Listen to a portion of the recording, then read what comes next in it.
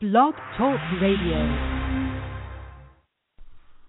Hello there. This episode of Ready to Unload with Cal and Sanpete is brought to you by Dummy the Web Series, starring, written, and directed by our buddy Joe Dallo, and also starring Izzy Diaz. Dummy is the very funny story of Sammy and Donnie. One's a dummy, one isn't. Maybe they both are. I don't know. Go check it out. Episode 3 is up, where they go in search of an agent. It's pretty funny. Go check it out. Go to youtube.com, search Dummy the Web Series, and subscribe to the channel so you can get all the episodes as soon as they come out. I know they're working on episode 4 as we speak. Go check it out. And now it's time for Ready to Unload with Cal and Sanpete, talking New York sports nice. Good evening, ladies and gentlemen. We're tonight's entertainment. Hold the phone. Hey, brother. This is serious. Serious. We could make you delirious. Delirious. Just a bit outside. That's got to stop, man. We keep having the same conversation.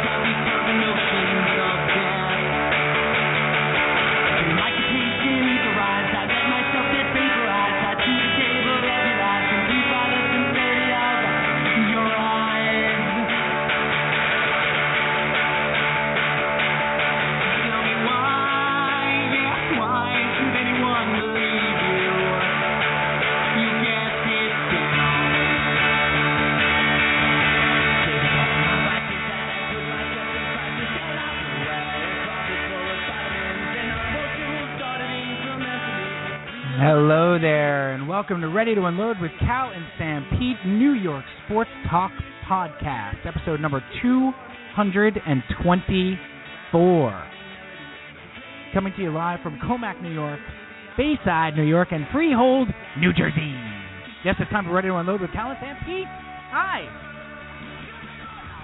We are going to be talking about New York sports nice for a little while tonight. There's a lot to get to. There's a ton to get to. And this is a sports talk podcast, mostly. So we're going to do that. We're going to get to it quickly. We have baseball, spring training, the Mets opening day shenanigans, opening day gate, which actually works on two levels. Opening day gate, how much they make on opening day, and then opening day gate, which is the controversy. We're going to talk about that. I know, it's been talked about a lot. I don't care. Brian and I want to talk about it. And then the NHL season is winding down. The Islanders, spoiler alert, very difficult game tonight. Tough game that they sort of gave away. The Rangers shellacking the Senators, the red-hot Senators. There's only 7 games left of the NHL regular season for the Islanders. They are limping towards the playoffs. They can't win at home anymore. We're going to talk about that. Because baseball is starting, and frankly, Cal and I don't give a damn. That's way too strong a language for a sports talk podcast. We're not as into baseball as we usually are right now. Hi, welcome to the program. Episode number 224. I am the aforementioned Sanpete, one of the hosts of the program. And this is a New York sports talk podcast. We've been doing it for 5.5 years. We do it every week, except last week. We took off. I had family in town. Therefore, the kitchen/studio was not available. Lest my 9-year-old niece come walking out into the kitchen at 11 o'clock for a glass of water and get a fresh, hot take on the Jets. So we couldn't do a show last week. But we're back. And we're going to talk about New York sports nice. No big deal. And whatever else comes up. So thank you for joining us. If you're joining us live, great. If not, hosting in podcast form on iTunes or Stitcher, you can get all of our episodes, including the fun loads, which are timeless. They really are. The sports stuff is kind of dated. So let's bring in the co-host of the program, Kel. The co-host of the podcast, the guy who's live from Comac. I'm not going to give out his address or anything. The yin to my yang. The Horseshack to my Epstein. The Rachel to my Ross. Wait a minute. hoping for some more dated analogies. And that last one's creepy. Mr. Brian Calneva-Capino Caliente. Hi, Brian. Hi, Steve. Hi, how are you? Good. How are you? Good, you're looking well. Thank you. And yourself? Thanks. Get a haircut there, kid? No. Good.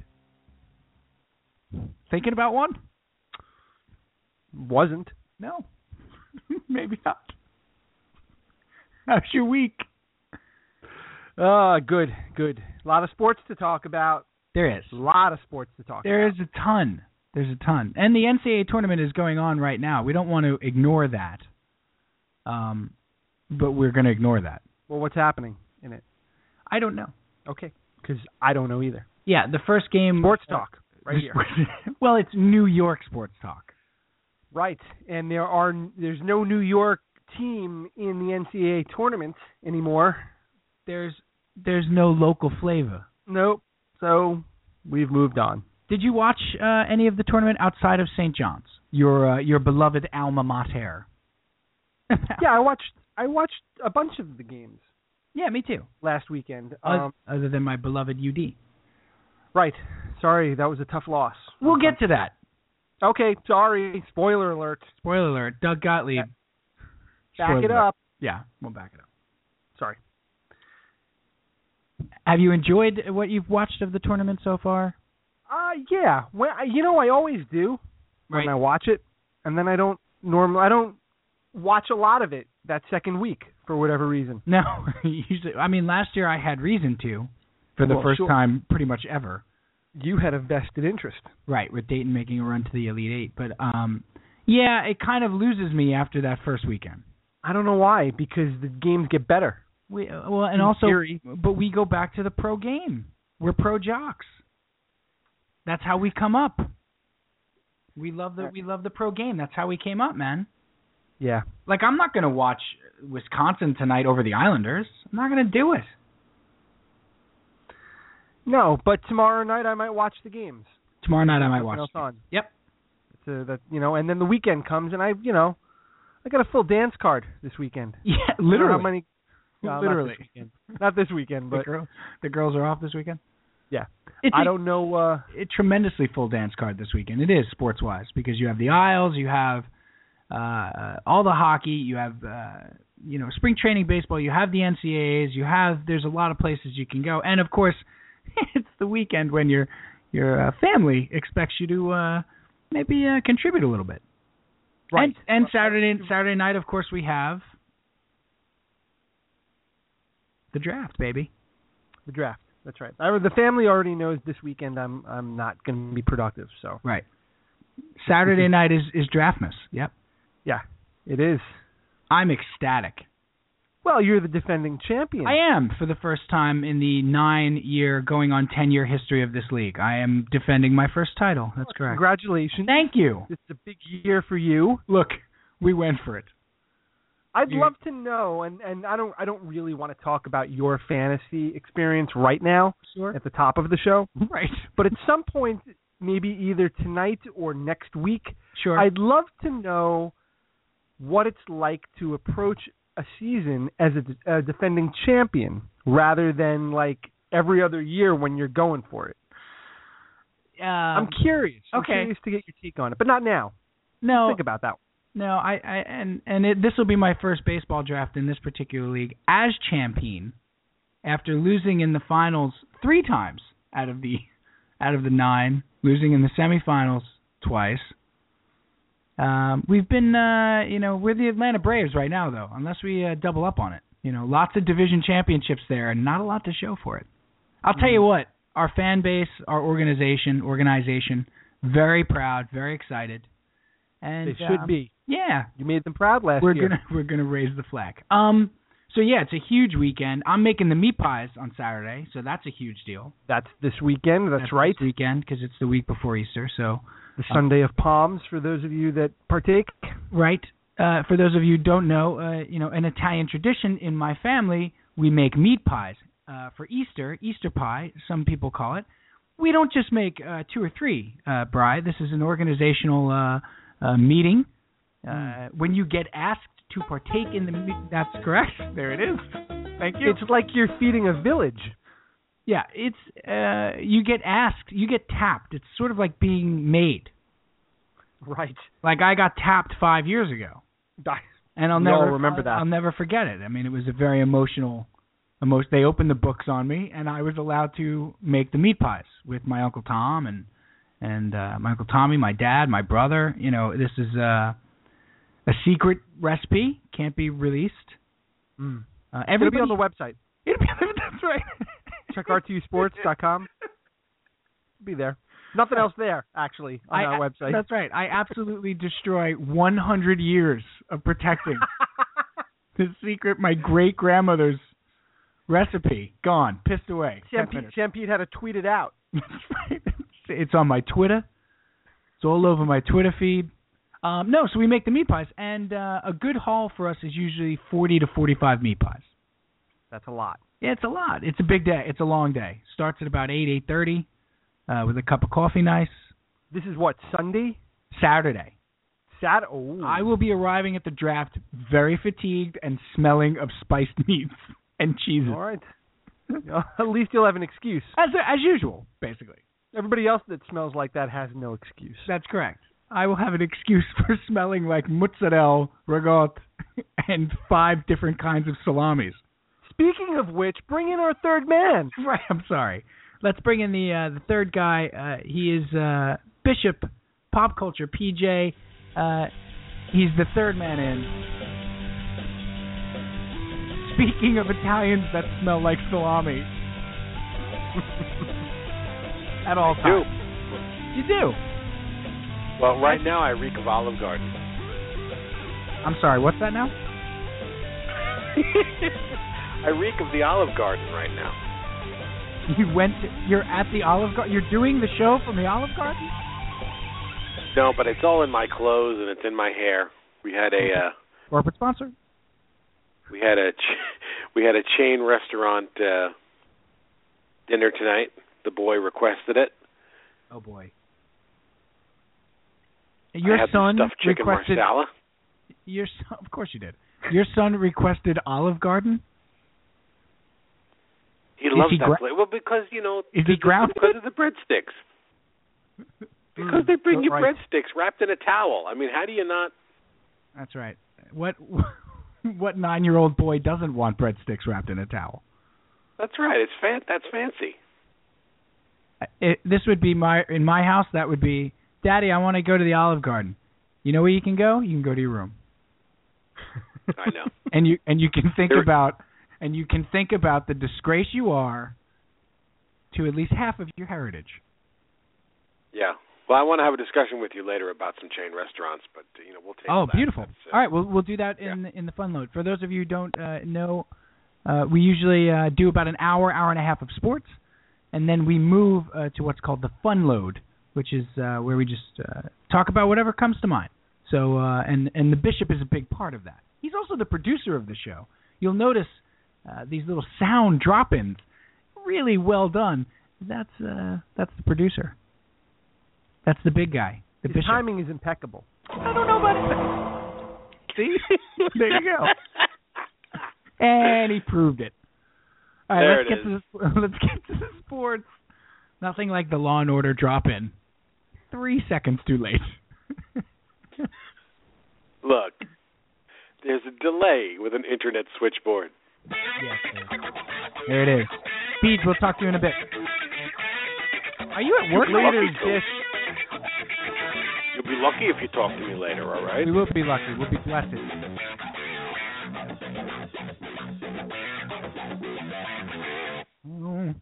New York sports, Bri. That's what it's all about. Where do you want to start? That's what we're all about. I want to start where you want to start. Great. So lead me there. 1978. 1978. That was a big year for the Yankees around these parts. It was. Here's where I want to start. The opening day starter flap with the Mets.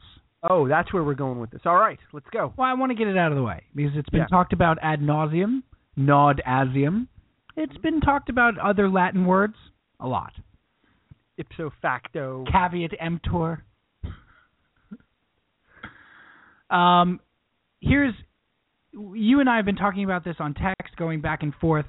There were two sort of separate camps about the Harvey not starting on opening day, and then the Bartolo Colon and certain people in the morning in New York sports were completely outraged.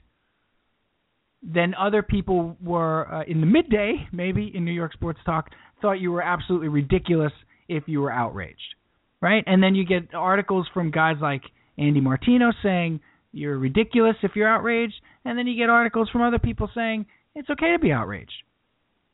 I felt outrage of any kind was strong. As I said in one tweet, I was going back and forth with Franco, who's a really good Met fan. John Franco? No, it's not Johnny Franco. I don't know his. I should have his Twitter handle handy. That's a lot. That's tough. I hope he's not listening. He's probably not. If he is, he won't be for much longer. But anyway, I said, look, I'm not fanning myself like a Southern belle with the vapors here. This is not, my Lord, I do declare. It's not the worst thing that's ever happened. And my take on it, which I hate the word take, but my opinion was... Is it a hot take? It's not a hot take. I'm sorry I said it. Come on.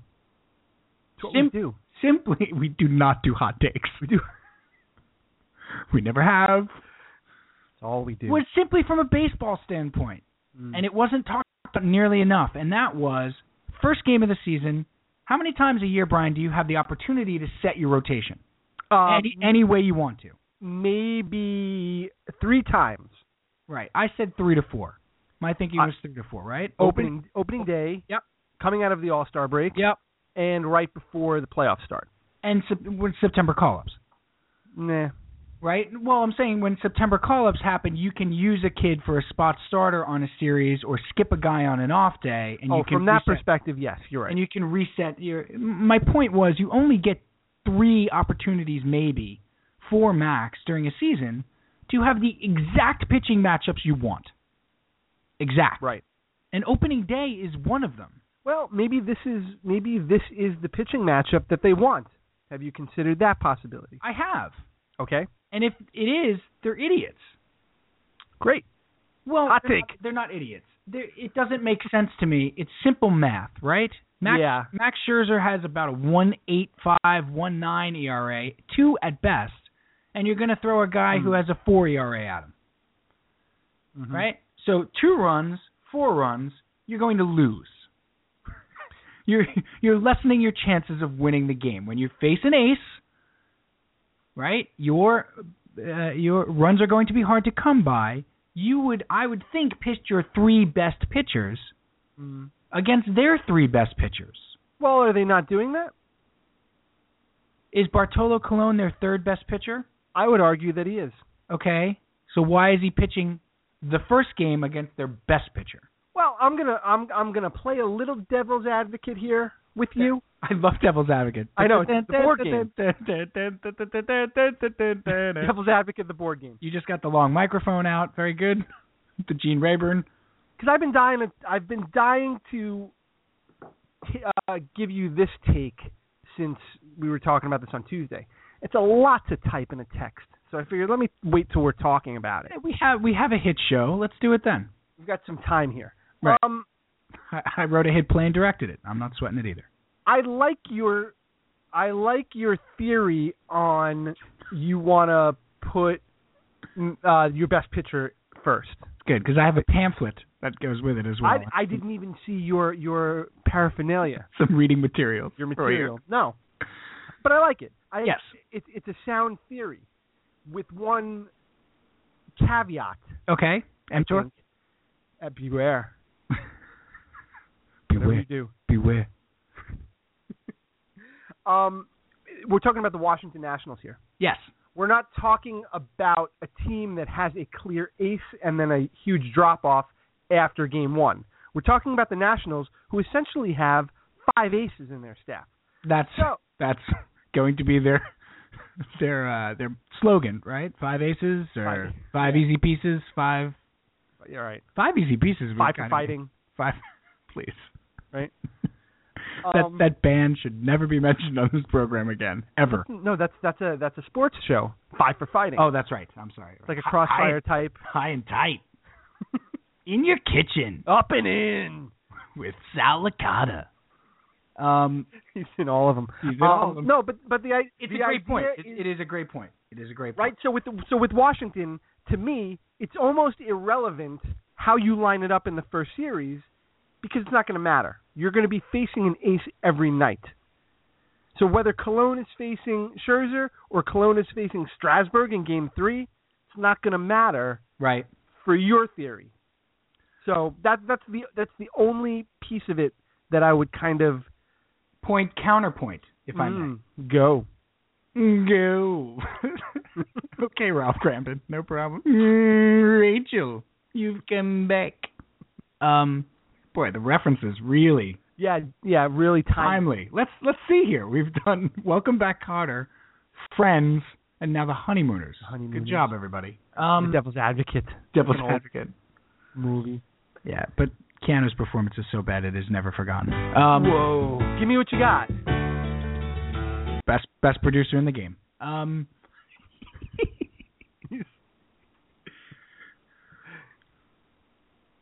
If you're lining up Bartolo Colon to take that first start, who's your third best pitcher, I would argue he's your fourth. I would argue Neese is better than him. It's a fair argument. But let's just say he's your third best pitcher behind DeGrom and Harvey. Okay. We've already said it. We don't have to. It's not hypothetical. Right. I said it. When does Bartolo Colon pitch again? Well, if under the current scenario, correct. He's going to pitch Sunday. That's in right. Atlanta. That's right. Sunday in Atlanta. Two out of your first 5 games are going to feature Bartolo Colon. No, 5. They have an off day. They play Monday. They're off Tuesday. They play Wednesday, Thursday. Right? And then they play Friday, Saturday, Sunday. Right. So that's their 6th game. Right. Wouldn't he pitch on Saturday? Why would they skip Saturday? Well, then they're not going to skip a start. They wouldn't. Yeah. How would they be skipping a start? Monday, Wednesday, Thursday. Oh, okay, I got you. So Friday, Saturday. Colon pitches 2 of your first 6 games. Right. Right. And who does he go against, do you think, on Sunday? Sunday he will go against the ace of the Braves staff. That's right. How did Bartolo Colon get 15 wins last year? Was it pitching against every team's number 1 starter? No. No, Probably it was not. not. No, I checked. Trust me. Oh, you've done the research. Yes. Okay. Lots of starts against 3, 4, 5 guys. Okay. So that's again a baseball point. This has nothing to do with Harvey or opening day. But that's where your point comes in. Right. Put your best team on the field, especially, and now this is a little bit of a tweak, Brian, but it's important, especially against the Nationals in the first series of the year. In a year where you're talking a ton, you're talking about competing, the Nationals are clearly the team to beat. They're the defending NL East champions. They've gotten better. And the first game of the season, they're trotting out their new $250 million pitcher. You're trotting out Bartolo Colon. 41-year-old, in his second year with the team, journeyman, who's won 200 games and had a lovely career. Lovely. When you have the reigning National League Rookie of the Year in your rotation. So that was my problem with start. I'd rather see them start Neese. I mean, if you want to hold Matt Harvey back because you want him to pitch on... Now, look, we can get to that in a second because we know very well why they're holding Matt Harvey back. It's so he can pitch the second home game of the season instead of opening day at home, and they can get a bigger draw. We know it. And they said, they want to pitch him in warmer weather, and that's a 1 o'clock start for his start on Thursday, right? Mm-hmm. Well, if that's their huge concern, why are they throwing him the following week at night when it's supposed to be 40 degrees? That's their huge concern. Yeah. I'm not buying it. It's nonsense. It's nonsense. The general manager admitted it. I mean, do we have to go any further than that? Or farther? Either one. You want to know what my problem is? Dan? Or do you no? Do you still have more? I'm sorry, I just kind of hijacked your I don't. rant. What else you got? That's it. Mine was from a baseball matchup perspective and putting your best team on the field on opening day. And one last thing. Last time I checked, opening day, game 1. No, you have to say. Oh, by the way. Oh, sorry. Right. CBS Sports Minute rules. Go on. I The apologize. rules. And oh, by the way, game 1 counts just as much as game 56.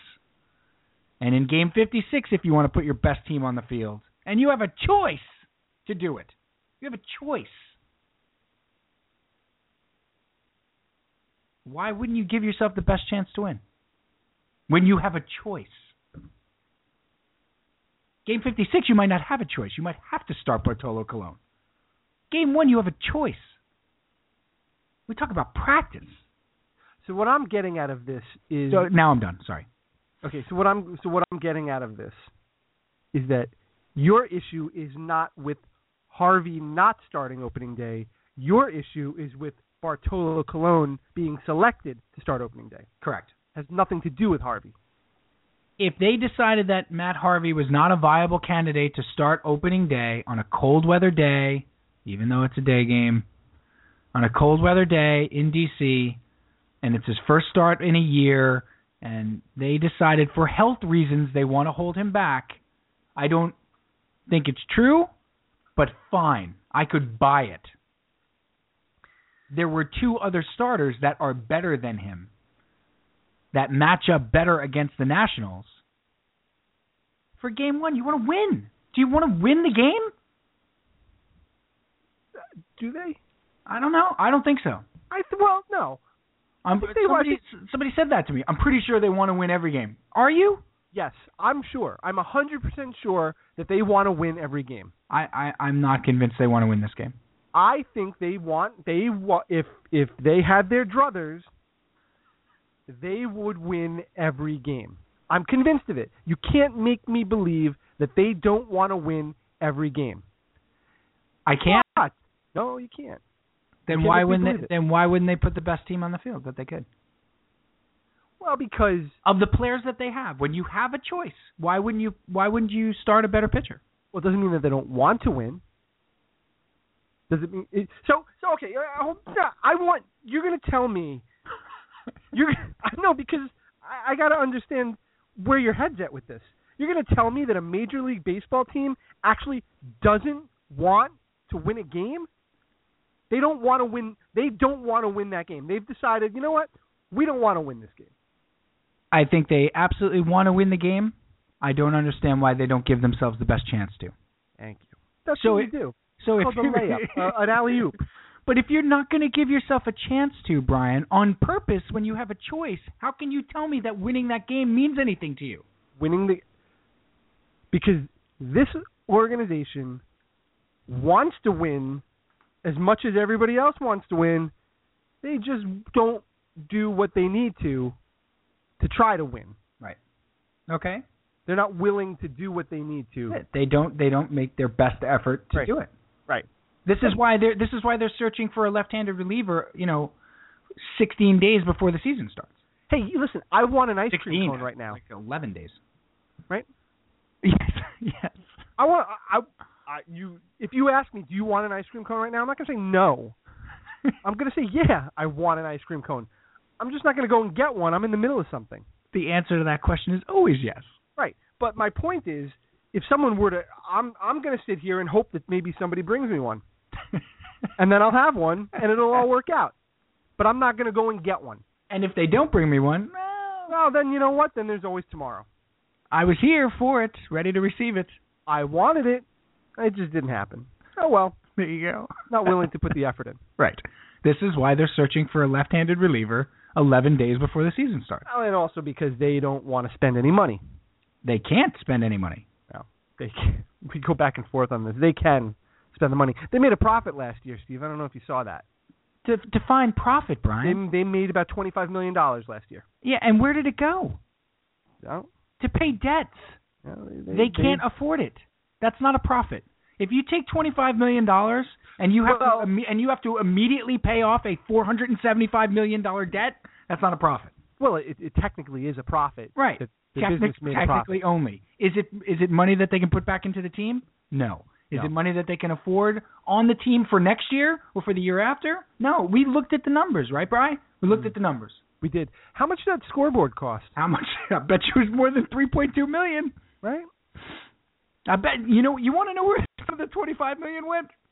We're going to get it in clear HD on April 13th. Great.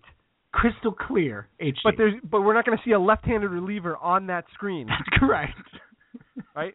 You know what we won't see in clear HD? A lefty trotting in from the bullpen. I would have been better if they tore the scoreboard down. That's right, and said they used the money. And then traded for Brian Mattis. And they didn't have a scoreboard. I'd be fine with that. They said, you know what? This is how badly we want to win. We need the money from the scoreboard. We are tearing it down, and we are putting a manual scoreboard, Wrigley Field style, out there. And I got news for you. My kid brother's going to have to run the scoreboard. My nephew's going to have to do it because we can't afford to pay somebody. It's got to be a family guy who runs the manual scoreboard. And that we're going to take that money and get a left-handed reliever for the bullpen. That's how much we want to win. So you know what the fans would have said? You know what they would have said? They would have applauded that. Our manual 1914 natural Wrigley Field scoreboard is awesome. Yep. Is awesome. It's the coolest thing ever. You know why? Because the guy trots in from the bullpen every time Ryan Howard's up with the bases loaded in the 7th inning. That's why. When Bryce Harper steps to the plate in the 8th, he's going to look really good in HD on that scoreboard, Bry. That's all I have on opening day. I think I'm not done. Apologize. No, you're not. You don't apologize. You're looking to just take this in your own direction. I'm not. I've got a very important point. My apology was sincere? Heartfelt? I didn't feel like it. It was Clintonian. Yeah, it sure was. I am bulletproof. My favorite.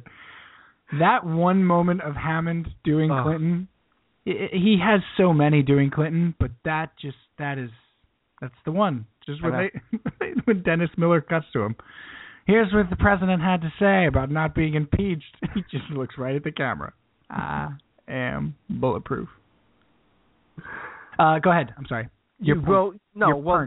The reason why I was angry and outraged again, too strong a word, nothing to be outraged about. No. I'm more outraged at the reaction to the supposed outrage. Right? You're outraged by the outrage? Right. Like, so I have a problem. Would that make you enraged? Are you anti-raged? Are you enraged by the outrage? I don't know. All I know is it's all the rage. I didn't like the fact that Harvey wasn't starting opening day. That doesn't make me 11. Yeah. Let me just get that out there. That was probably one of the more insulting, trolling articles, and I have no problem saying Andy Martino's name a million times.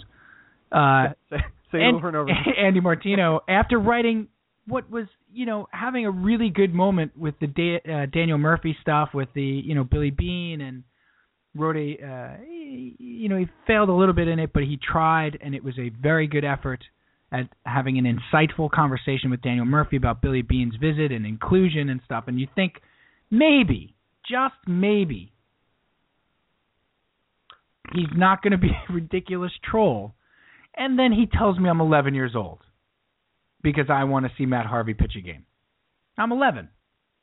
I'm an 11-year-old. Yeah. Well, I'm not an 11-year-old. I'm a grown man. Right. And I didn't like it. Nope. But the thing that I didn't like the most about it, you want to start somebody else opening day? That's fine. You want to say that he shouldn't pitch opening day because you want to hold him back and rest his arm? That's fine too. But don't stand there and tell me Matt Harvey doesn't deserve to start opening day. Oh, well, that's, yeah. Because he wasn't here last year. Don't be the manager of a Major League Baseball team. Yeah. And say that your best pitcher, by far, DeGrom is good. He's not Matt Harvey. No. Your best pitcher by far, one of probably the most dynamic pitchers in the league this year. They have no problem doing special after special on him on SNY. They're going to do an hour. ESPN followed him around for 2 months. ESPN. He's won 12 games.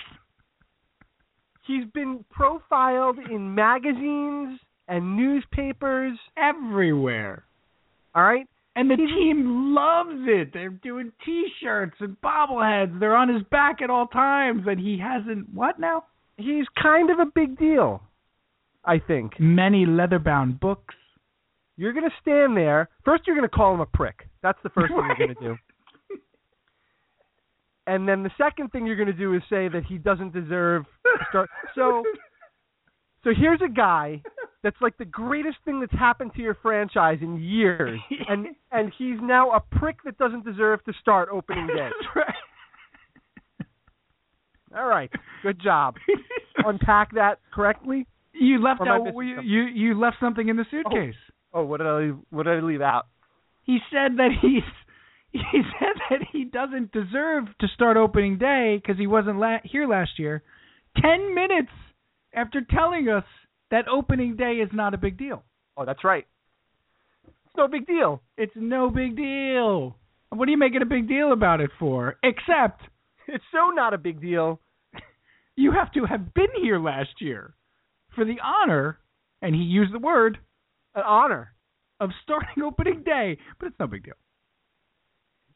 This is in the same breath. Like, was he Two-Face? Was he Harvey Dent? Like, did he flip a coin? Which, when you think about it, makes it all the more ridiculous that it's not even a big deal, and he doesn't even deserve to start something that's not a big deal. Right, that's right. So it's not a big deal unless, of course, it's a big deal. And which it is. That was the piece of it that just yeah. Because there was speculation all of why they did it, who knew, they want to hold him back for the second home game and then Sandy Alderson gave you kind of like a wink, nudge. Yeah, a wink and a nod, and Collins, alluded to the fact that it was the decision to start Colon was above him. Whatever, but the public comment coming from the manager of the team was he doesn't deserve it. He wasn't here last year. He wasn't in consideration. Wasn't even in consideration. And the GM backed him up. Wasn't even in consideration. Now this is Matt Harvey.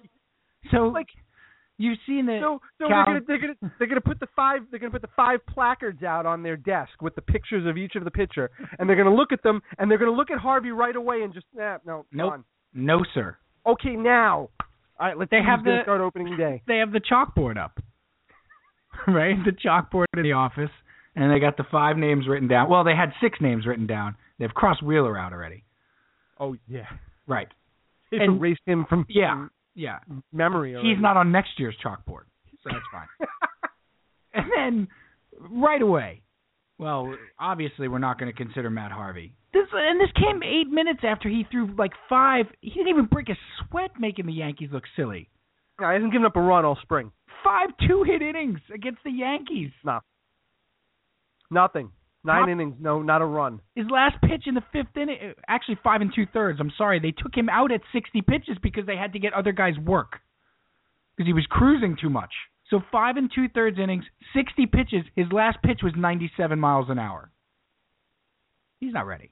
You are a laughingstock organization, and you have got something akin to gold in your hand right now that could change everything, and you're bumbling it away as usual. Well, that's the other part of this. I came at it from a really baseball angle, but the last thing I want to say on this is just to get back to the idea of all the big talk that they've been doing, Bri. Big talker Betty Crocker, this team. They're Betty Crocker spoons all over the place in the locker room. because I'm going to get the T-shirt made. Are they wearing aprons? They are wearing aprons. With Terry Collins, they're going to start writing the Mets. Kiss the cook. Kiss the cook. They're going to start writing Mets in the Betty Crocker script instead of that script. But really, just talking out their ass everywhere about how we're going to make the playoffs and this and that. And you're opening against the Nats. Natitude, trademark. Right? You have an opportunity, and you're getting the biggest personality who changes everything about your organization is a symbol for your organization. Right. And in no small way. They just wrote an article in New York Magazine entitled, "Is Matt Harvey Too Big for the Mets?" Because they're such a mom and pop, well, not mom and pop's not right, nickel and dime crap organization now under the Wilpons, that at some point this guy is such a huge persona and force of nature, can change the fortunes of your franchise. And it's opening day against the Nationals, the team to beat. They won 95 games last year. They've been in the playoffs 2 out of the last 3 years. Everybody's crowning them champion. They have 5 easy pieces, 5 aces, 5 cards in the hole. They got everything. They've got Hall of Fame plaques built already. They have Bryce Harper and Steven Strasburg are in the Hall of Fame. They waived the 5-year thing. That's unprecedented. Unprecedented. And you have a chance to run this kid out there and let him do his thing on opening day. And you don't even consider it. Not a consideration. Nah, no. We're working with a group of 4. But we're going to choose from. But because that bothers me, I'm 11. Yeah. Okay. Yeah. Gotcha. Is that a fact? How about if you write articles where you call somebody an 11-year-old about a sports team, you're an 11-year-old. How's that? Ooh, I like that. Well. That's good. That's kind of like bounce off of me, stick back to you. That's right. I'm rubber, you're glue. I like it. Andy Martino. I'm rubber, you're glue. Right. No, it's true. Like, you're criticizing my fandom and calling me infantile is kind of infantile. Well, I have an 11-year-old. I think she'd be insulted by the word infantile. So.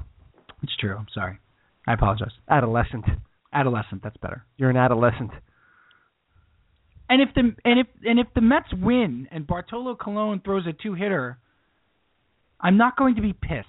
That's the other thing. I still do want them to win the game. I don't want them to lose to prove a point. Mm-hmm. Sorry. So you can throw that one out. That was the other thing being thrown at people who gave a crap was, oh, you're going to be unhappy? Bartolo Colon, oh, I can't wait to hear you when they win. Hey, Bartolo Colon has to pitch sometime. Yeah, I know. Can we limit when it is? Is it worth it to win that game for the amount of I told you so's that you're going to hear? See? They knew what they were doing. No, because just because they win that game wouldn't make it right. On paper, very much so, they are not giving themselves the best chance to win. They're not. They may win the game. But they're not supposed to.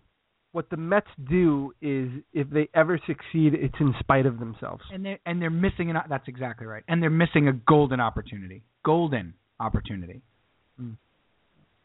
By not starting Harvey. That's the Harvey factor.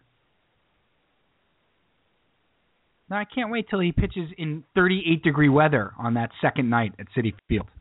They were so concerned with his arm early in the season in cold weather. Let's run him out there when it's 34 degrees on a Tuesday night in April. But you couldn't pitch him on opening day, heaven forbid. Whatever. Okay. There you go. And he can't bunt. That's the other reason he's not starting. Right? Let's go Mets. That was a joke. It was a joke. Yeah. He's not actually not starting because he can't bunt. You know that. I do know that. You do, right? Didn't everybody know that? No. People, I mean, seriously, people took, because I kind of missed that today. I was at work, and it's just nonsense. People took Sandy Alderson seriously? There were people that were really angry with Sandy Alderson for saying that. Not because it was a horrible joke, but because they really believed that was the reason why he wasn't starting. Anywho, let's move on. There was one other story that we should touch on with the Mets. Though, what's that? Well, it's the security cuts.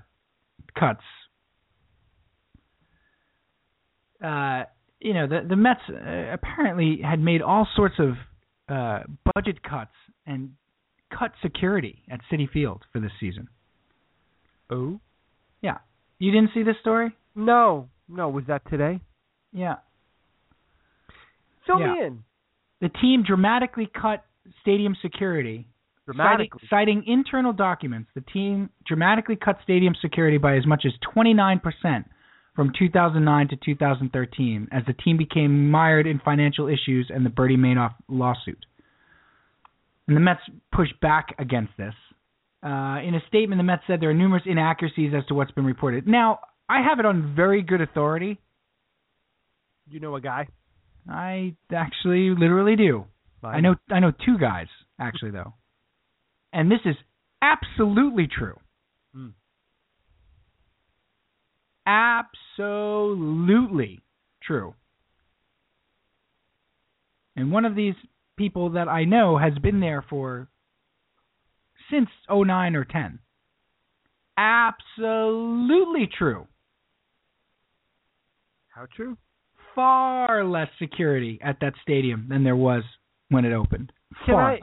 Can I mention something, though? Guys working overtime, double shifting. Oh, yeah. That's that story. I saw it today, and it did not surprise me at all. At all. It's true. Wouldn't the amount of security at the team be commensurate with the number of fans in the stadium, though? No. No? No. So there's a lot less fans at the park. Do they need as much security? No. No? It's not commensurate with that. Okay. No, they. It just worked out that way. They just started cutting people, and they just started cutting personnel, regardless of the amount of fans that are there or whatever, because you can't just not hire people, and then when you have a 45,000 person day, which they do have, at least 10 of them, you don't have the adequate staff.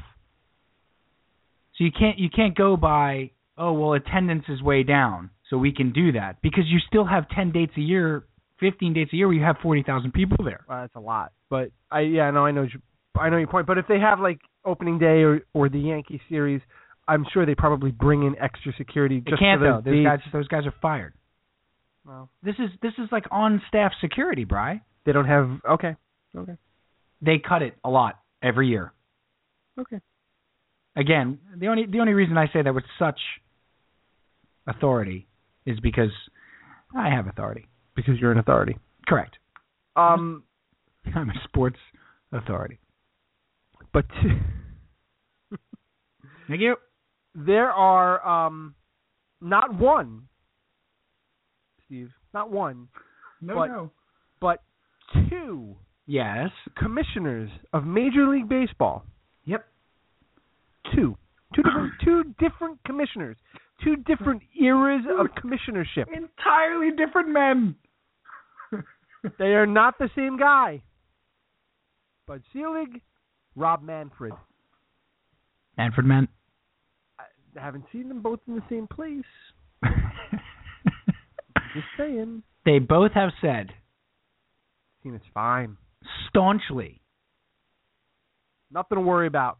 And with conviction, we are confident in the Mets owner's financial ability to run the team. Confident, Cal. Confident as I am in the security cuts, that's how confident they are. Right. So, security cuts, asking minor leaguers to pay their own way to an off-season camp. Asking other teams to pay contracts for players you're trying to trade for. Doing away with fan packs that consist of nothing more than pocket schedules. What's that now? I told you that, right? The one guy, yes, you know about this, when there was a guy that wrote a letter to every Major League Baseball team. Oh, yes. Asking them for, I have an 11-year-old son. I'd love it if you could just send this sort of a fan pack. Yeah. And every team sent various forms of a pack, from a couple of pocket schedules in an envelope and a note saying thank you, to the Indians, I think, sent T-shirts and tickets, and 29 out of 30 teams. One team stands alone. 29 out of 30 sent something back to this person. Now, let me be fair. I don't have an agenda here, so let me be fair. All right. 30 out of 30 teams sent something back. 29 of those were tangible items from the team. The one team was a letter saying, we've discontinued the fan pack. One team could not put a schedule in an envelope. But did take the time to write him back and say, they sent a form letter. We don't do this anymore. We've discontinued the fan pack. Yeah. One team out of 30. Yeah, I know. I'll give you a couple of chances to guess who the team was. I'll give you 3 guesses. My dad used to say, I'll give you 3 guesses and the first 2 don't count. So you're really only getting the 1 guess. It's the Mets. It was such a nice letter, too. Did you read the letter? From the guy, it was like, I really want to get my son into baseball. Yeah. Like, this is your complete target core audience. You're losing young people watching baseball every day. Right. Every day. They're not playing Little League anymore. They're not playing baseball. They're not watching it on a nightly basis. This guy is doing you the biggest favor he possibly could. He's saying, I want to get my 11-year-old son into baseball. He loves it. I'm writing to he wrote it in a letter. I'm writing to all 30 teams. He is doing your job for you. And you take the time to send the form letter back to say, abbafanably. I mean, it's just, they are truly, we said this years ago, Bri, on this program, and I'll say it again, because they've completely come full circle. And they are the gang that couldn't shoot straight. They really are. There's a great Jimmy Breslin book called The Gang That Couldn't Shoot Straight. And, of course, Jimmy Breslin, the great writer for the Daily News. And or was it the Post? Was it Daily News? I think it was Daily News. Jimmy Breslin was the Daily News. Was the Daily News. I read that book. Cal, it's got to be 18 years ago. I should read it again. And I told you the great story. I was home from tour. I was staying in, I was staying in my Uncle Vinny's apartment in Brooklyn because he had moved and nobody was in the apartment. So I was able to stay there for a couple weeks. And I had all his furniture there, and he had all these books. No cable or anything because he had the cable turned off and stuff like this. A little 3-bedroom railroad apartment in Brooklyn. And at that time, I read a lot. I was on a pretty good reading kick after I got off tour, and I wish I did now. But and so I read like all these books he had in his apartment, and that's the first time I read Vonnegut. I read Cat's Cradle. I read what do you call it? Breakfast of Champions. I read all this great Vonnegut stuff. He had all these great Vonnegut books, and he had this book, The Gang That Couldn't Shoot Straight, with this great cover. The art on it looks like Yellow Submarine. Looks like the guy who did Yellow Submarine did the art on the cover. Yeah. And the book is tremendous. It's just about this like low-level sort of organized crime family that just can't do anything right. No matter what they do. And that's the Mets. They are the gang that couldn't shoot straight. I decided to contact all 30 MLB teams. This is what this guy wrote. Right. On behalf of my 20-month-old son. Right. I simply sent an email to the franchise, asked if they would be nice enough to send him a fan pack. I also included a photo of my son in the email, and he talks about he's going to be tracking the results. Okay. So he talks about The Reds sent magnets, a Ken Griffey Jr. poster, and stickers. He received little trinkets like stickers and pocket schedules. The Reds sent Ken Griffey Jr. Hey, live in the now, guys. Yeah, well, let it go. Well, maybe that's part of it's their fan pack. Get some stuff from the warehouse. Right. Ken Griffey Jr. on the Reds. I mean, he was grateful to receive them, and he gave a flattering grade to most. Until the Mets, that is. Of the 7 teams that have responded in the last 10 days, the Mets were the only team to respond and fail to send something. Unbelievable. He received an email back from Queens simply saying, it was an email, it wasn't a letter, it wasn't a form letter, it was an email. Which is worse. It's worse. I received an email back from Queens simply saying, we no longer do fan packs for our fans. Okay. Before I go on, think about that statement. Let's let that one sink in. This is an email from the Mets to a fan saying, we no longer do fan packs for our fans. Who wrote this? Who writes this email? And that I could write if I would like a pocket schedule.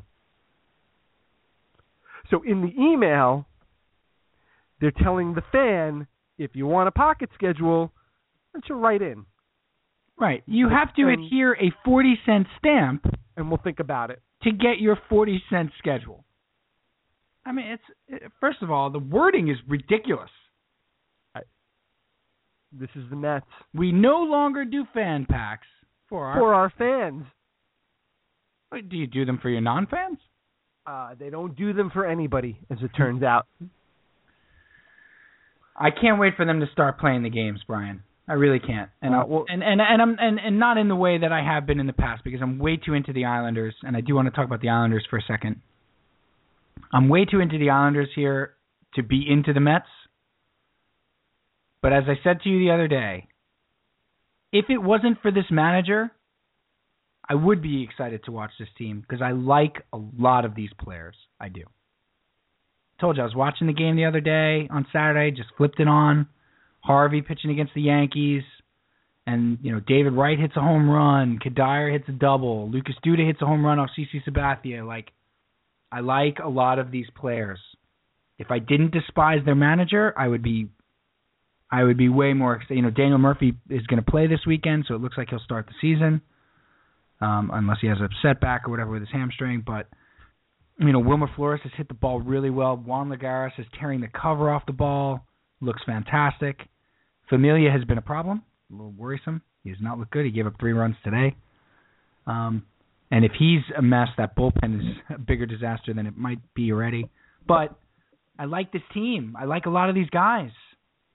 When I was watching the actual game, Bri, and watching Matt Harvey pitch, and watching Wright hit a home run, and Kadire, if he stays healthy, is going to be very good. He is. He can hit. I know it's a huge if. But just watching this team play, there's a lot to like. And that's what kills you.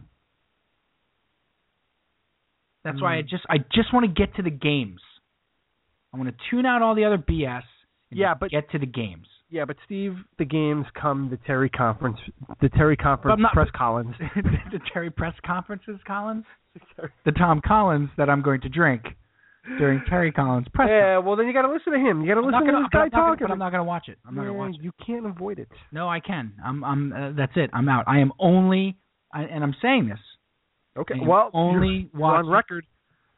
Only watching baseball. It's memorialized. I am watching baseball. All right. No pregame show. No postgame show. I'm not going to read about it the next day. I am watching baseball. And we'll talk about it. Every Thursday. Every Thursday night. At 10 o'clock. Except on April 30th, when we'll be talking about the draft. At 5 Milestone in New York City, Bri. Why don't you talk about that for a minute, Steve? Okay. Just a little bit. Thursday, April 30th. If you are in the New York City area, please come and join us at 5 Milestone on 85th and 2nd Avenue for the second NFL Draft-A-Palooza-Thon Fest. Part 2, It's Six Revenge. We're doing a joint podcast, once again, with the guys from TurnOnTheJets.com. And we have award-winning craft beers being provided by Gun Hill Brewery. They did win an award. In fact, not just any award. They won the gold medal at the Beer Fest in Denver. Wow. For their stout, which is unbelievable. And then Men's Journal in February named their stout, Void of Light, Gun Hill Brewery, one of the 20 best stouts in the world. In the world? That's correct. That's amazing. Yeah. Yeah, so award-winning brews and Void of Light will be on tap that night. $5 gets you in. None of that money goes to us. We're not making a dime. We don't want to make a dime. Nobody's making a dime except the bar. That is really just to cover the staff that's working the event. We have the whole upstairs. The place is gorgeous. We're going to be simulcasting the podcast this year, so we have the whole thing. And guests, Cal.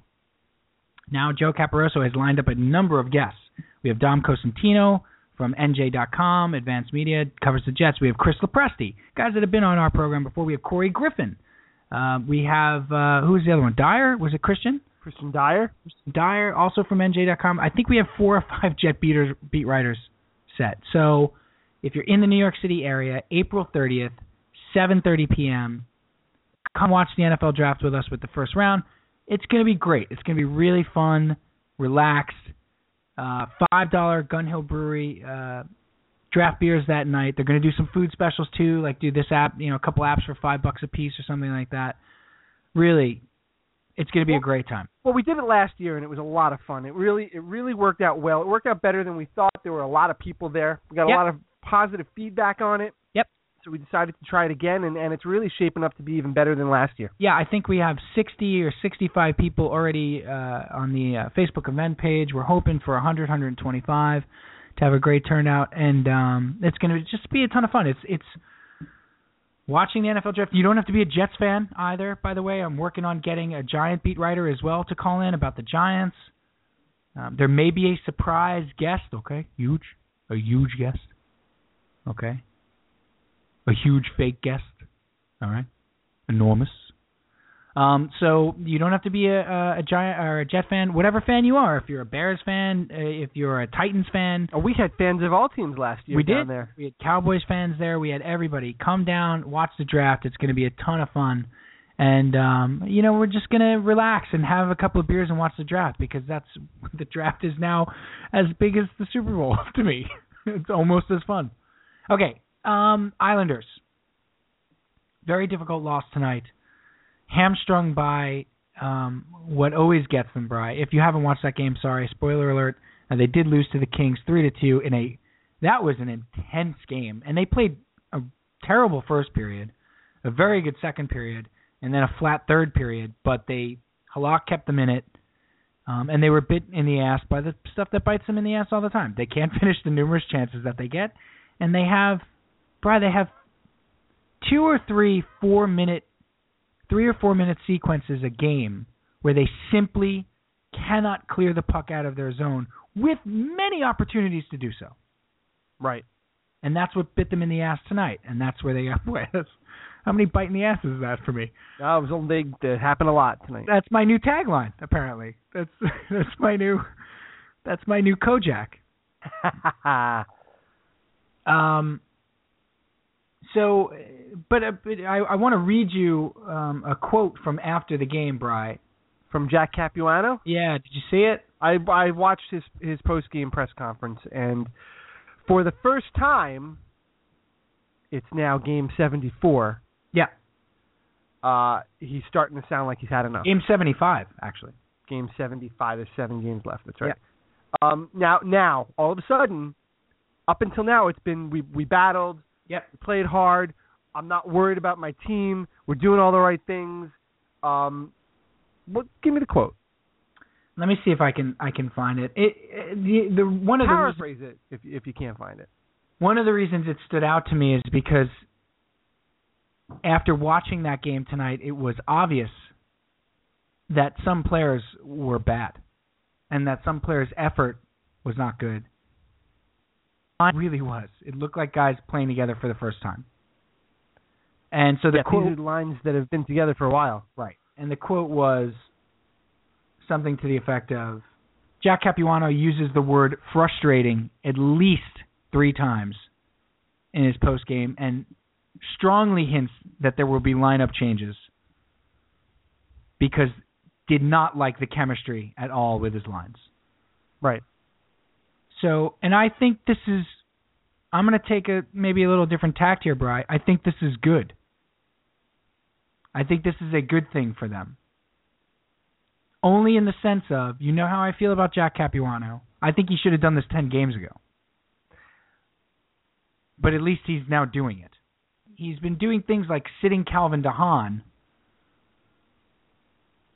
or sitting Grabner the last 3 games that aren't effective.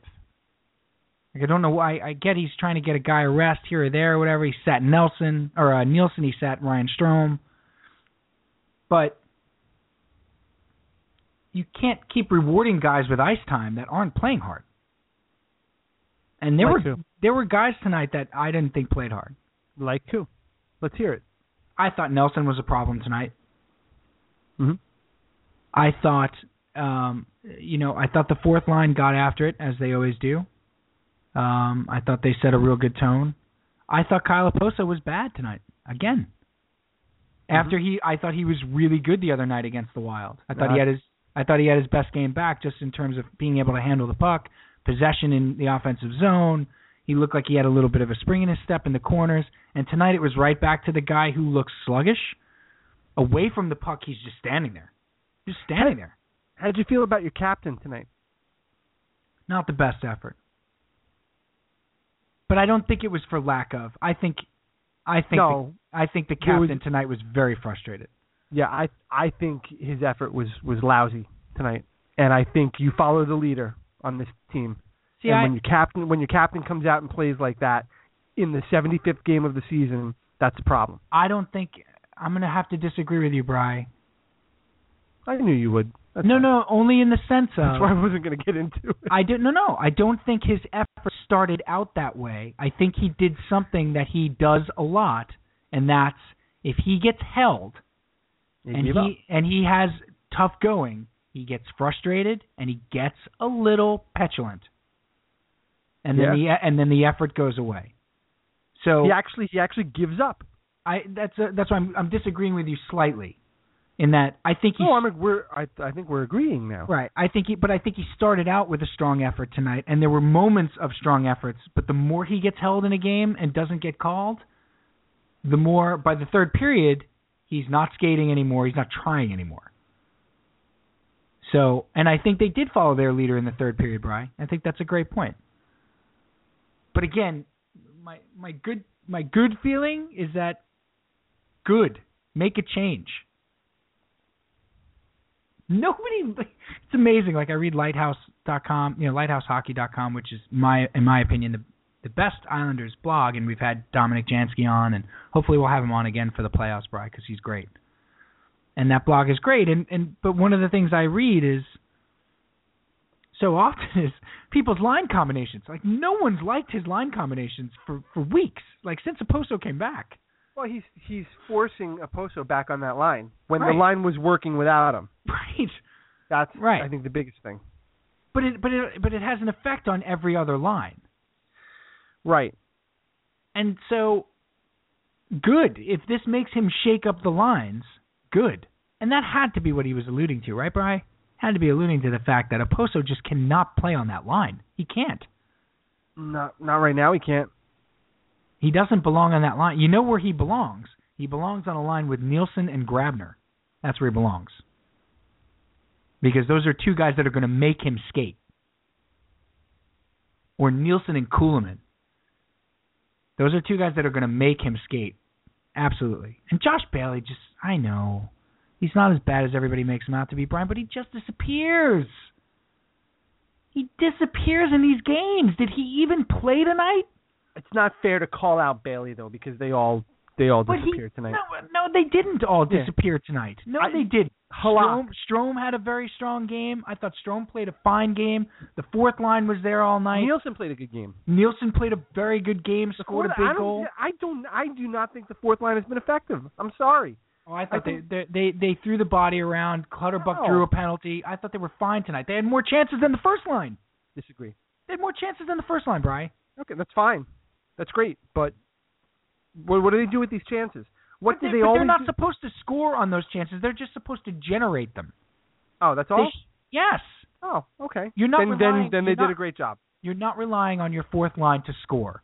If Okay. your fourth line can generate 5 chances or 4 or 5 scoring chances in a game, you're way ahead of the game because that means they're keeping the puck in the offensive zone. They're doing their job. Their job is not to score. Their job is to keep the puck in the offensive zone, hit anything that moves, and generate a couple scoring chances. Maybe you get lucky and one goes in. But they generated more scoring chances than the first line did tonight. I can call out Bailey. I'm sorry. Why are there so many Bailey defenders? I'm not defending him. I'm just saying you why call him out over anybody else? Because he disappears in these friggin' games. I didn't even see him play tonight. It was as if he didn't play. I can't remember more than 2 occasions he had the puck in the offensive zone. How was that possible for a first-line forward? Piers, and I like Josh Bailey. It was the whole line. The whole line disappeared. He's woefully miscast on that line. He is. It's going way too far. He always has been. He's been fine on that line. He wasn't woefully miscast when Anders Lee was scoring every night on that line. F. Bailey. Okay. F. Lee Bailey. Yeah, that's it. That's it. Look, it's all irrelevant. He's right. You're right. He's not woefully miscast on that line. That's an over-exaggeration. However... Well, you're upset. No, it's not that I'm upset. Bailey disappears. You're not upset. Okay. Bailey disappears. No, in my opinion... Are you upset or you're not upset? I'm upset. Yeah, okay. Bailey disappears in these games. Does he not? Did you see Josh Bailey play tonight? Yes, I did. What did he do? He was skating on the ice. Did he have a shot on goal? He did have a shot on goal. He created sure? He created one opportunity in front that they didn't convert on. When was that? During the second period. I want to know the opportunity you're referring to. I don't remember it. I'll have to go back and look. It was an accident. There was one. Even Brian Straight created an opportunity by accident. Yeah, okay. Brian Straight, it's time to sit down, Mr. Straight, because Mercury. He stinks. Yeah, he's bad. And Thomas Hickey stinks right now. Thomas Hickey is playing tonight. awful hockey. Very bad. Awful hockey. Yeah. Lately, not just tonight. If you are going to sit there and tell me you have confidence in this team winning a first-round playoff series, I'm going to tell you that you're watching something else, because you can't be confident in this team to win a playoff series right now. So you don't think they can win a playoff series against? I think they can, but I don't have any confidence that they will. Of course they can. Of course they can. Okay, so I don't believe that. Off a shootout loss to the Wild and a 3-2 loss to the Kings, right? Stanley Cup champion Kings, which they gave up a goal in the last 4 minutes. Right? Did they win the game? And a shorthanded. That wasn't my question. Okay. Off those 2 losses against those 2 teams, you have no confidence that this team could win a playoff series? No, you know what? You know what I'm going off of, Steve? I'm going off of 3-7-2 in the month of March, when the games start to get tighter and it becomes more of a playoff atmosphere. Okay. 3-7-2. Now all of a sudden they're going to turn it on. Jack Capuano used the term, guys can't just flip a switch. That's what they think they can do. They think they can just flip the switch when the playoffs start. Well, the coach thinks they can just flip a switch. The coach said no. Today. What's he been doing? What did he say after the game today? He said they think that they can just flip a switch and it doesn't work. Well, he's guilty of it as well. Okay. Playing Brian Straight. Okay. Sitting Michael Grabner. Sitting Franz Nielsen. Sitting Ryan Strome. Playing Matt Donovan over Calvin DeHaan. Well, now, you like Matt Donovan playing. Yeah, I don't like Matt Donovan playing over Calvin DeHaan when Brian Straight's in the lineup. Playing Neuvert for 4 games before Halak was hurt. And now he's calling them out on flipping a switch? What's he doing?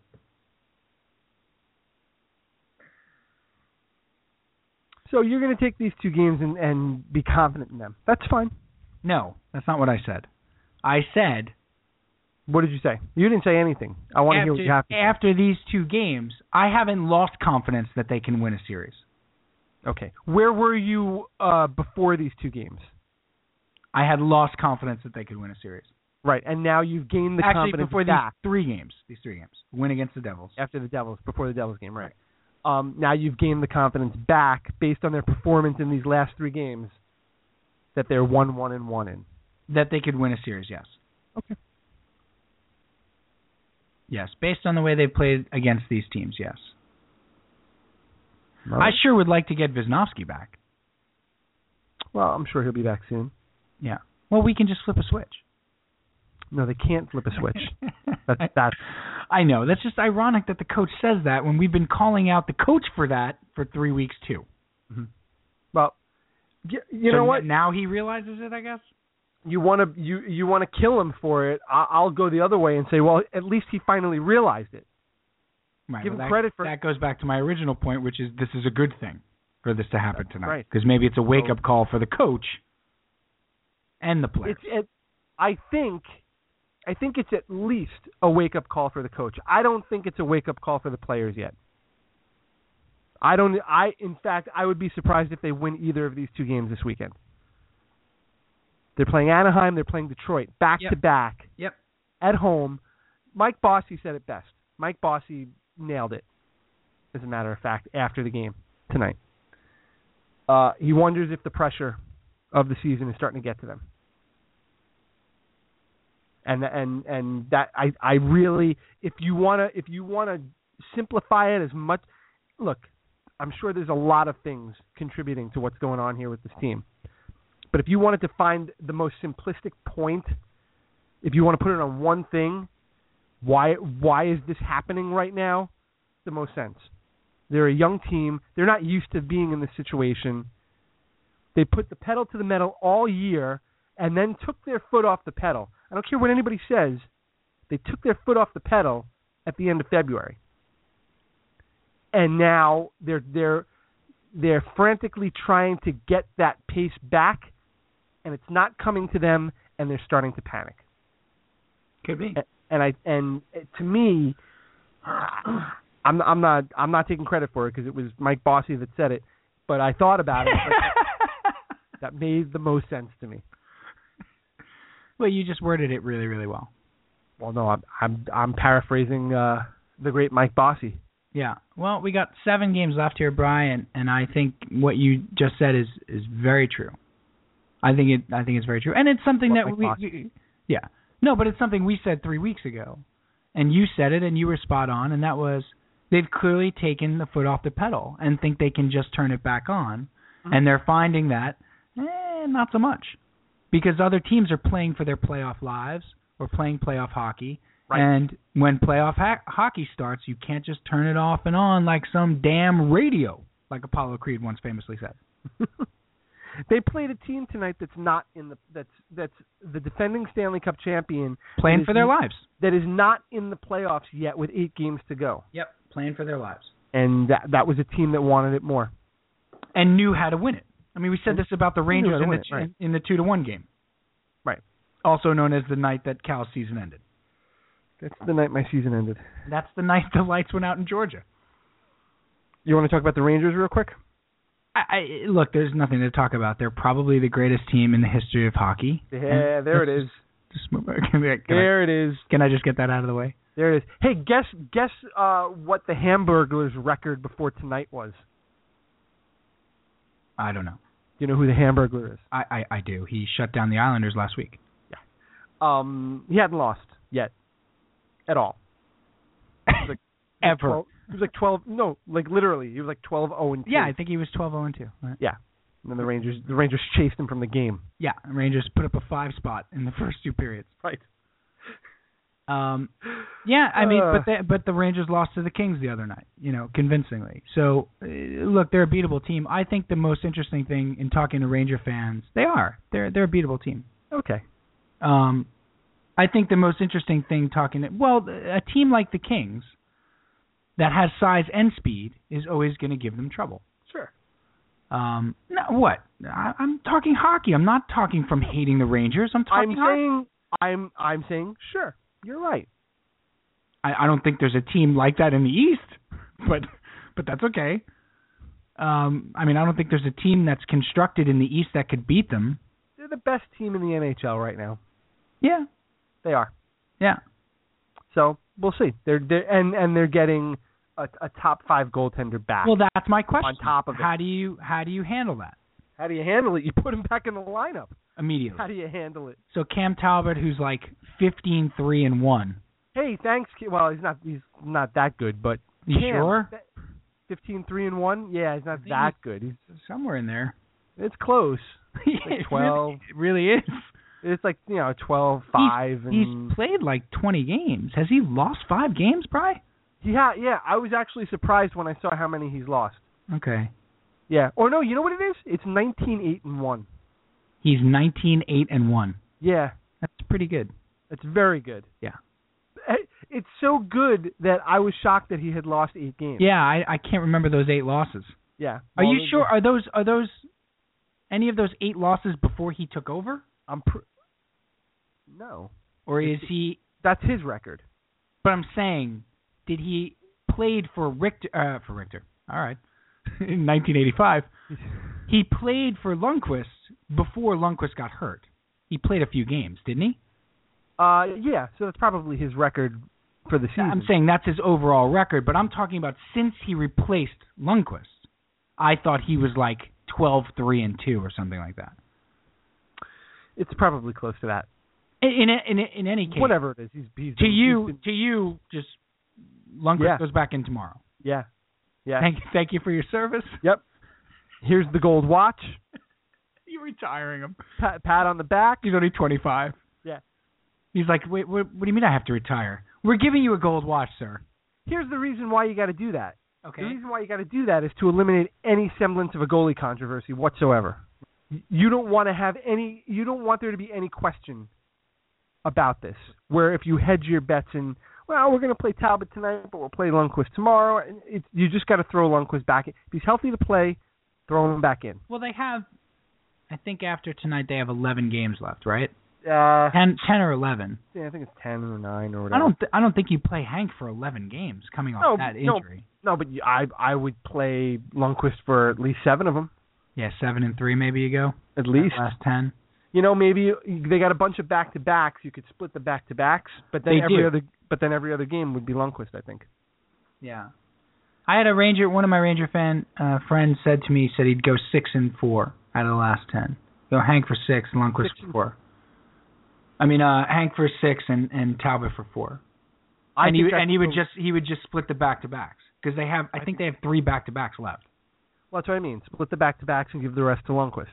So yeah, 7 maybe. and 3. Yeah, maybe. Just because you can't. Is it a good problem to have? Oh yeah, sure.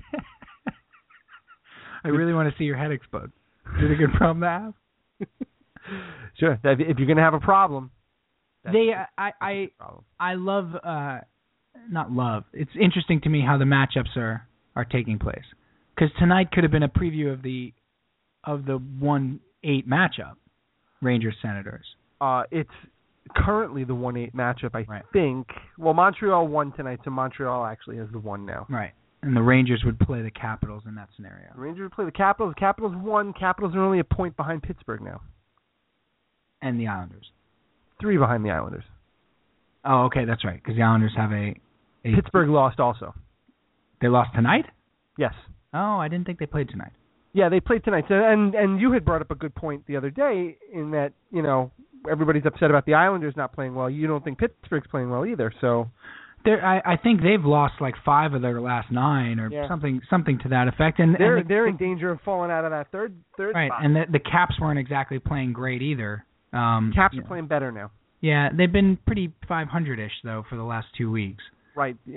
Islanders and Penguins have been well below 500 the last 2 weeks. Right. Either way, I'd much rather play the Penguins than the Capitals. I'm not playing. I'd much rather that the Islanders... I won't be partaking in that. No, you might as well be. Yeah, Cappy, give me a couple of shifts.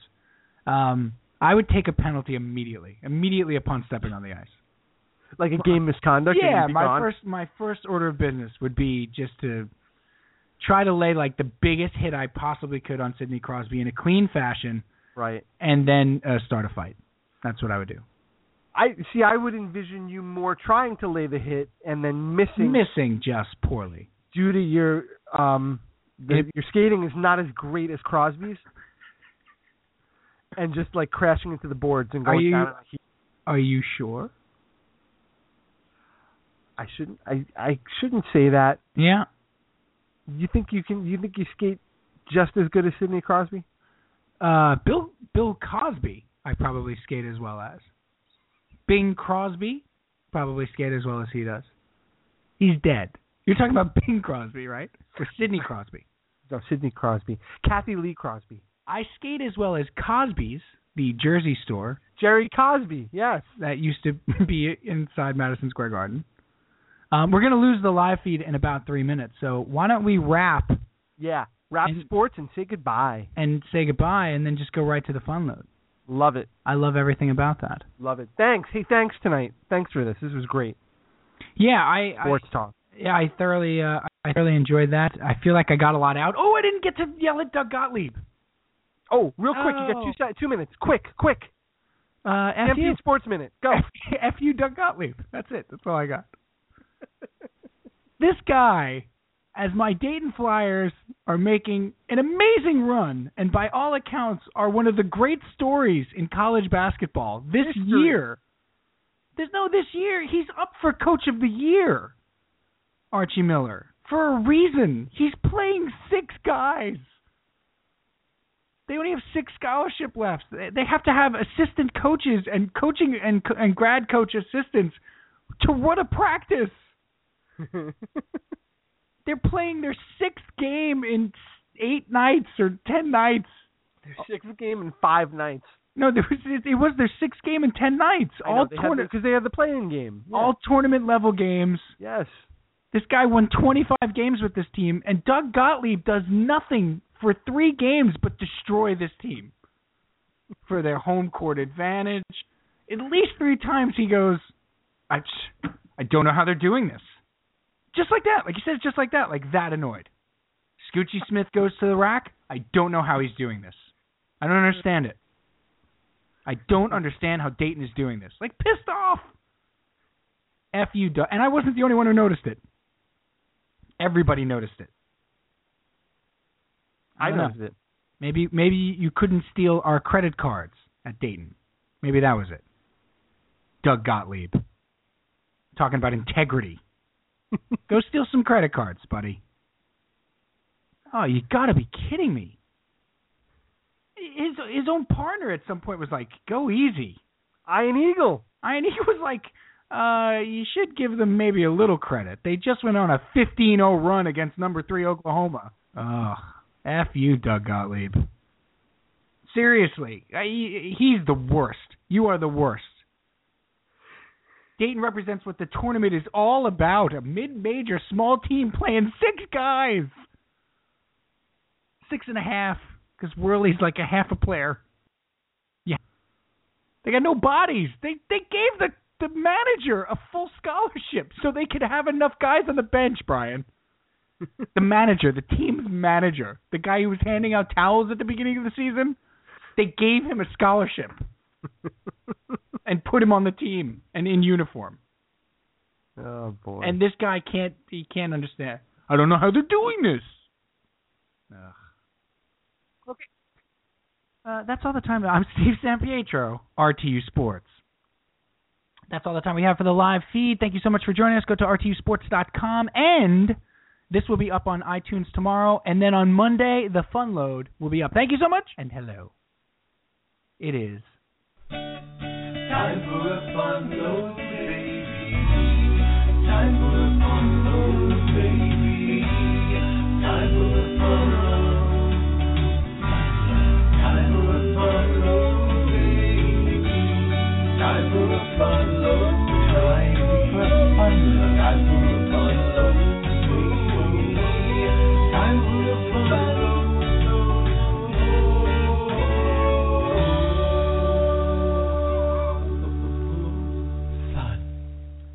Yes, it's time for the Ready to Unload Fun Load. Hi.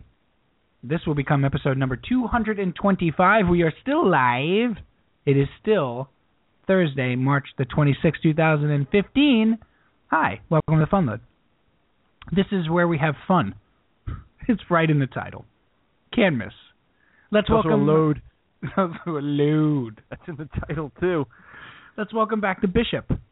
Or Bishop, if you're addressing him directly. Pop Culture PJ. Hi, Peach. Hey, how you doing? Hey. I have it backwards. If you're addressing him directly, you address him as the Bishop. Hey, welcome back, the Bishop. That's right. I'm sorry. That's correct. I'm going to have the rules. Cal has been the only one who's kept that straight all these months. I was going to say he has it tattooed on his forearm. I have it every night before I go to bed. I say my prayers. I look at my little laminated card on rules to address Bishop. The Bishop Crib Sheet. That's what it is. That's your new nickname. The Bishop Crib Sheet. Bishop Crib Sheet.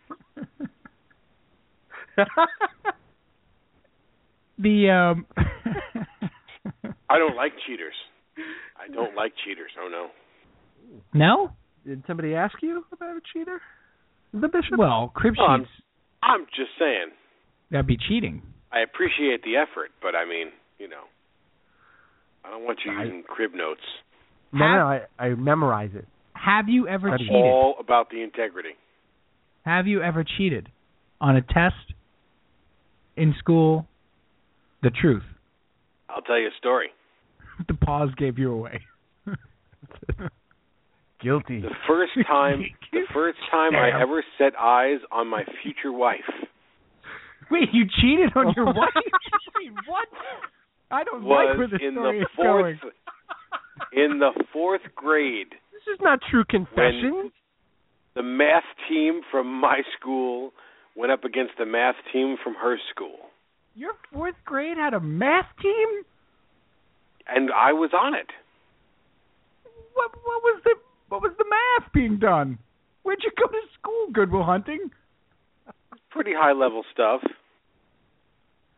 You kidding? Look, you need to remember that once upon a time I was considered a very intelligent person. I was eating pain before it all fell apart. Yeah. You are not considered that any longer. Just FYI. The word on the street. It does not follow me around anymore. Nope. The word's out. So right. Her fourth grade math team comes to do battle with your fourth grade math team. That's right. And one of the math teams cheats and wins. Which team do you think it is? Yours, without a doubt. That's correct. Absolutely. Oh. How did you cheat? What does this competition look like, by the way? Did you use a calculator? Is this like Hunger Games? Like, what does this competition look like? Are you on a stage? There was no violence. There was no battle to the death. We're talking about groups of 5 kids answering math questions that were pretty challenging. Thinking about how none of them are ever going to get laid. Well, we had done well all afternoon, and then it was the final round. I don't mean that day.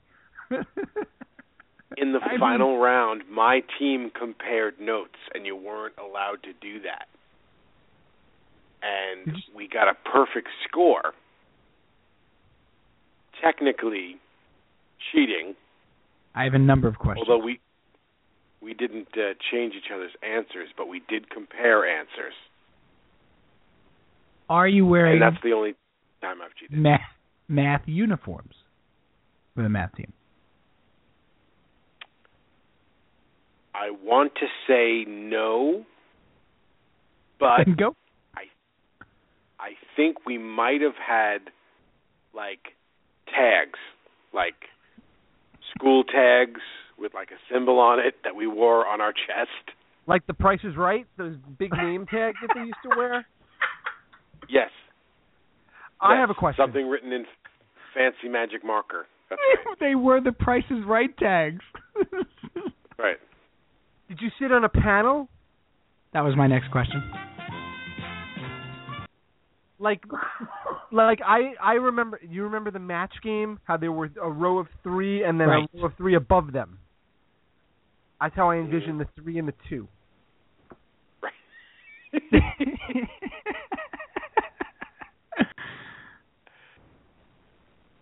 No, we were gathered around the Campfire. low round grammar school tables with the low chairs where the seat on the chair felt like it was made of stone for some reason.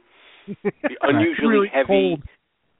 Yeah, really cold chairs that had the strange feet on the bottom that sort of moved and flexed but never actually made the seat level. Remember That's right. those? You needed Yeah. you needed like a couple of equal packets just to get the chair level. Well, my school was so old, the desks still had inkwells Nice. in the desks. Yeah. And So kids this would just is fill in them with their pencil. This is in a classroom.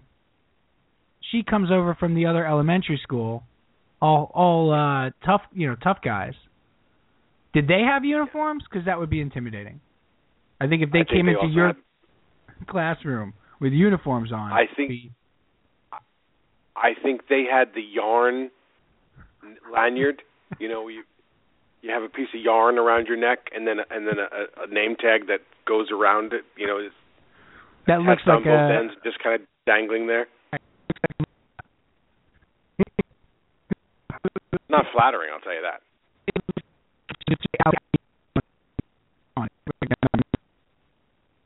Hold on, back up. You broke up. Hold on.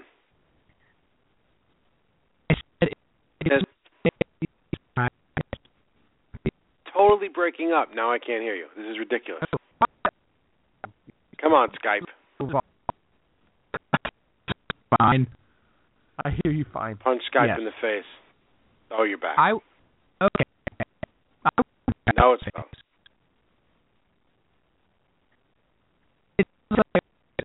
Can't hear it. Gosh darn it. Come on. Can't hear it.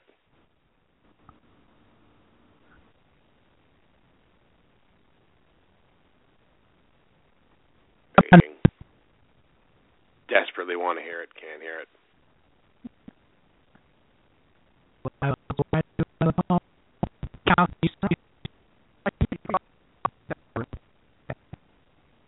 Thank you.